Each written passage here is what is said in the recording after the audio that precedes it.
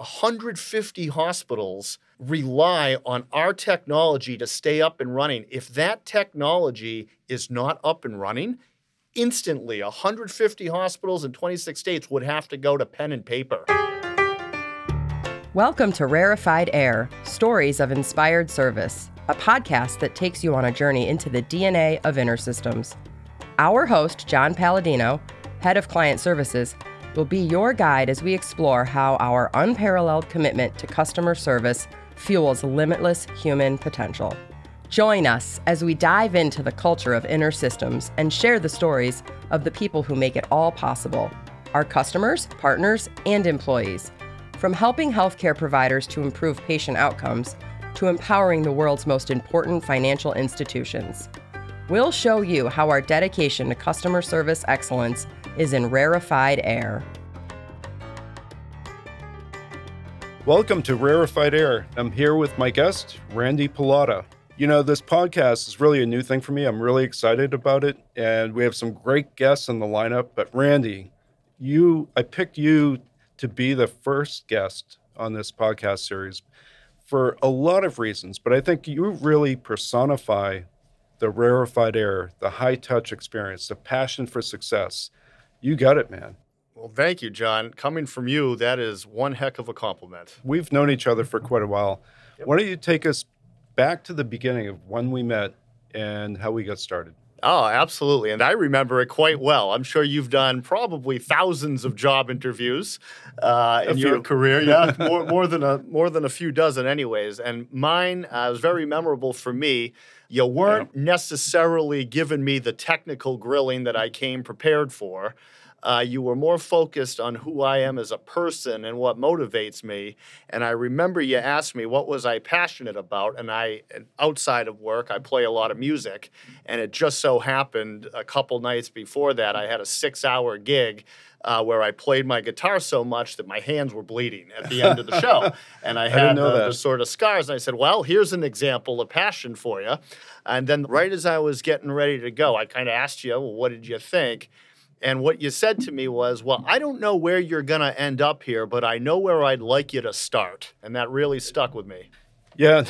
In those days, I did the first round interviews. I figured, if I didn't want to hire somebody, why bother everybody else? Yep. And if I did, let other people interview you as well. And if I made a mistake, they'd let me know. So that approach worked pretty well. There were 4 things I look for, and I still look for these 4 things. A high degree of aptitude, killer instinct, basically a high degree of initiative, passion, and then professionalism. And I want to see compelling evidence in all 4 of those. I think those 4 attributes, they really complement each other. If you find somebody who's smart, who has drive, driven for success, and is passionate about it, it implies a lot of things. It implies that, they're true in terms of their intention to help people, to build products, passionate about many things. And I like working with people who have high energy. Yeah, well, and like it's yourself. Clear. And that's, when you get to InterSystems and you're surrounded by other people that are passionate, you kind of don't want to let them down. And it really is just, it's a fire that fuels itself, has been my experience here. We talk a lot about kind of the high-touch customer experience. It was important, when we started years ago. It's important now. For the benefit of our listeners, how would you describe the high-touch experience here? Sure. Well, we work in healthcare. It's certainly not our only line of business, and that is certainly a big focus for us. And in healthcare, it's a surprisingly small world. And healthcare really fascinates me because more so than any other line of business, it's not pure competition. They will share information with each other about what works well and what doesn't work well. They share information about technology decisions that they make. And referenceability and word of mouth is everything in healthcare. Your reputation is going to make or break you. At the end of the day, there's 4,500 hospitals. And because they're willing to share information with each other about what works well and what doesn't work well, the InterSystems model, that high-touch model, is crucial. Fortunately for us, we've built up a really stable, successful business model that allows us to invest in customers in ways that our competitors don't have that luxury. And we leverage that to the nth degree. I have never once been told you need to be worried about a flight expense to go out and help a customer on site. That is just not how we operate here at InterSystems. Coming from prior employers where you'd be helping a customer with a problem, and then all of a sudden 8 hours are up, and geez, the problem's not solved, but before I keep going, I need you to sign this quote for a couple $100 an hour because I think I'm going to be here another day. At InterSystems, we don't operate that way. We are fundamentally opposed to that way of thinking. It's do what you have to do to make the customer successful. And that success continues to breed more success. Well, that's great, Randy. We have a motto: when we're not sure what to do what's right for the customer. Yep. And, we have several sayings like that really help solidify the culture. We'll come back to culture in a few minutes. Let's talk about some success stories with customers. Yeah, you've worked in support, you've worked in sales, you're the head of sales engineering for North America. Yep. You must have a lot of stories. Yeah, wouldn't even know where to start. We've seen so many projects, large and small, successful. For instance, one of our customers, they're, I believe right now, the third largest health system in the United States of America. They decided to consolidate. They operate about 150 hospitals in 26 states, and they had a problem of decentralization. One of the lines of business that we're focused on is integration. At that point in time, when they came to us, they had 38 servers spread across these 26 states, running 14 different integration engines with teams spread all over the place, and they had a mission to consolidate. And that centralization has obvious benefits, but they had tried and failed with two other big tech IT vendors. So they had a great deal of skepticism that they could actually pull this off. They selected InterSystems. We invested heavily in their success, as we do. To be fair to them, they really brought their A game, and they had learned a couple lessons from the prior two experiences. But what's really remarkable about this project is it took about 5 years. The budget was about $33 million, and they came in on time at $33 million. When you think about an IT project that runs that long and with that type of budget, very, very rarely do you see them finish on time and under budget. They've had virtually no outages where they were experiencing about a dozen hours a month, even at a single hospital. And the last thing I'll say about it is, to my knowledge, it is the largest centralized healthcare integration engine running on the planet. How much should we charge for the services? $0 over the course of the 5 years of mentoring. We flew out. They have locations in several states. We must have went on site upwards of a dozen times. We were there for the go-lives, there for the upgrades, really making them comfortable. That's a great story. I remember one story where we literally went the extra mile. There was a hurricane coming into Louisiana. It was a major hurricane.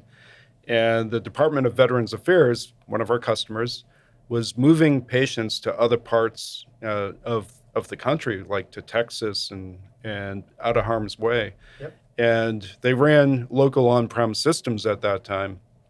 They had to take the backups of those systems, bring them to other locations and fire them up. We put people on the road to meet them at the destination to make sure that went smoothly. Yep. And it did, So, yeah, we go the extra mile.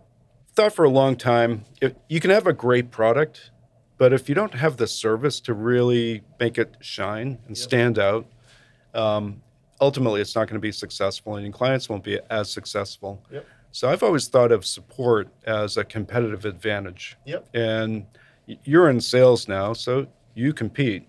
Yep. How do you position what we do, this high-touch, rarefied air experience, as competitive advantage?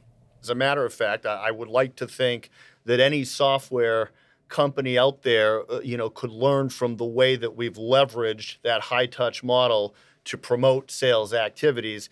But at a high level, I'll walk you through this story. Of course, we have our slides, right?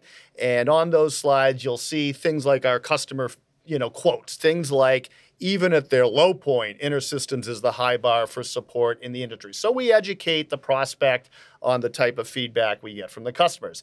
Then we move in third-party companies who solely exist to rate the performance of software vendors. And of course, a big part of what they rate, whether it's Gartner or KLAS or Chillmark, is the support experience that you can expect from this vendor. We have extremely high, 4.8 out of 5, 98th percentile type ranking. So the third-party analysts do a great job telling the story. But for me, when it really hit home, and this is a story that I won't forget anytime soon, we had a sales opportunity, an extremely competitive sales environment for one of the most prestigious brands in healthcare. They probably have somewhere around 100,000 employees total. So big company. Yeah, huge. And we had done business in different areas, different states, different regions of this company for many, many years. But all of a sudden, we had a new initiative that was being driven from the corporate HQ and highly competitive. So it's us, and it's all the big tech vendors that everybody's heard of. Everybody wants to win this business, and a very, very crucial project for this particular healthcare delivery organization. And we got invited for a 4-hour presentation. And Don Woodlock, who's our vice president of healthcare, he called me up on Sunday afternoon. And Don said, "Hey, I've got an idea. Here's what I want to do." Now, like I said, we had done business with this company for decades. And so we knew that on another project, we had recently gotten a great accolade from one of their project management leaders about how great support was. And so we thought, hey, this is a great quote. We should put this in front of them. Then we decided to dig a little bit deeper. And so we went and we looked at their survey results for the last 12 months. And throughout this organization, we had probably gotten a dozen, maybe 24 calls. And lo and behold, every single survey, they gave us 10 out of 10. Now, this was 2 years ago. We then got a little carried away, and we went back to 1989. We literally had a 1,000 batting average. So with all of the ways that we could have closed this meeting, we decided that telling them that story, hey, look, take it from your own people. And by the way, we didn't just start this yesterday, going all the way back to 1989. Your folks, your employees, when they needed our help, when it was all said and done, they told us 10 out of 10 experience. That's how we decided to end that presentation. I am happy to say we were selected vendor of choice for that particular project. And I do believe that ending the meeting on that note had the impact that we had in mind. It's definitely a mic drop moment. Yes, well, I think it was effective. At the end of the day, we're helping people. We're helping people be successful. And of course, successful is their definition, not ours.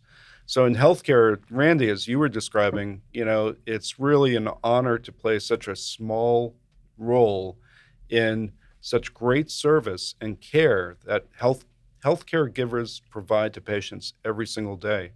And we're always striving to do a better job there. We're very different than most support organizations. We put our best people in the front lines. We have an effortless experience to get help. Truth be told, I don't care if a customer's paying for support or not, we're going to help. If they're not paying for support, we'll get the sales organization involved. The customer sets the priority, and we don't close an issue until the customer is really satisfied that they have a resolution. So those principles have really driven this high-touch experience. What are your thoughts? The way I view this is there's the direct folks that we interact with, and then there's the folks on the other side of them. And 2 points that I would make, that high-touch model that we have, when we go in with a prospect, they've been using another technology for 20 years. And by they, I mean they have a team of people that in many cases have been employed by this hospital for 20 years. Our competitors would like to displace them with services. And they would like to go in and say, hey, it's time for a new engine. And oh, by the way, we're going to do the conversion for you for $150 an hour. That's their business model. And there's nothing wrong with that. That's a perfectly fine business model.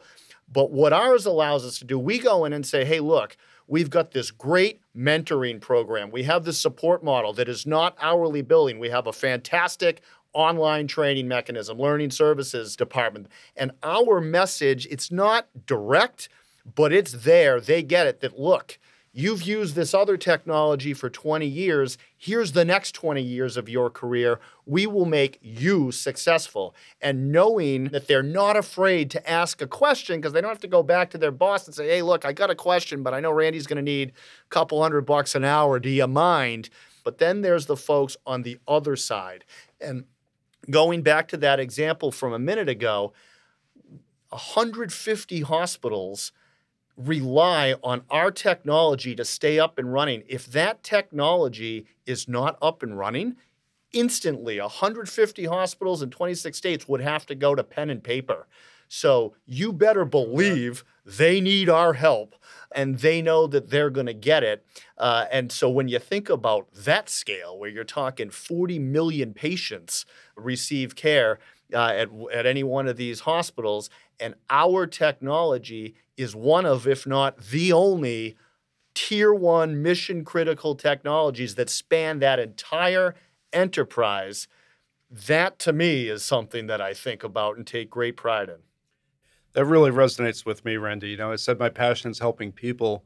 I've been fortunate enough to go to lots of interesting places around the world, and people are really the same. Doesn't matter where you came from or your background. We're all people. We're all the same. So helping each other really feels good.